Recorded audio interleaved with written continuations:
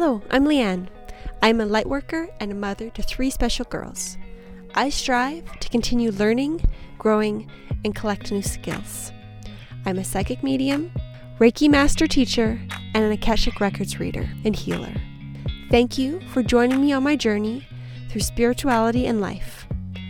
Welcome to the Life of a Lightworker podcast.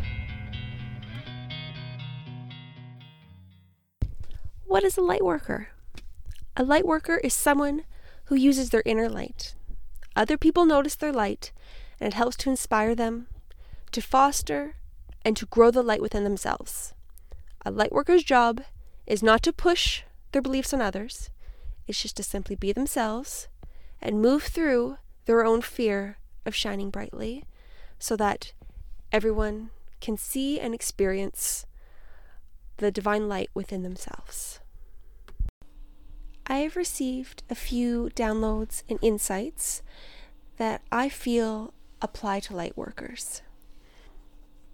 Just like the sun warms your skin on a sunny day, your inner light will warm you from the inside out and radiate to those around you.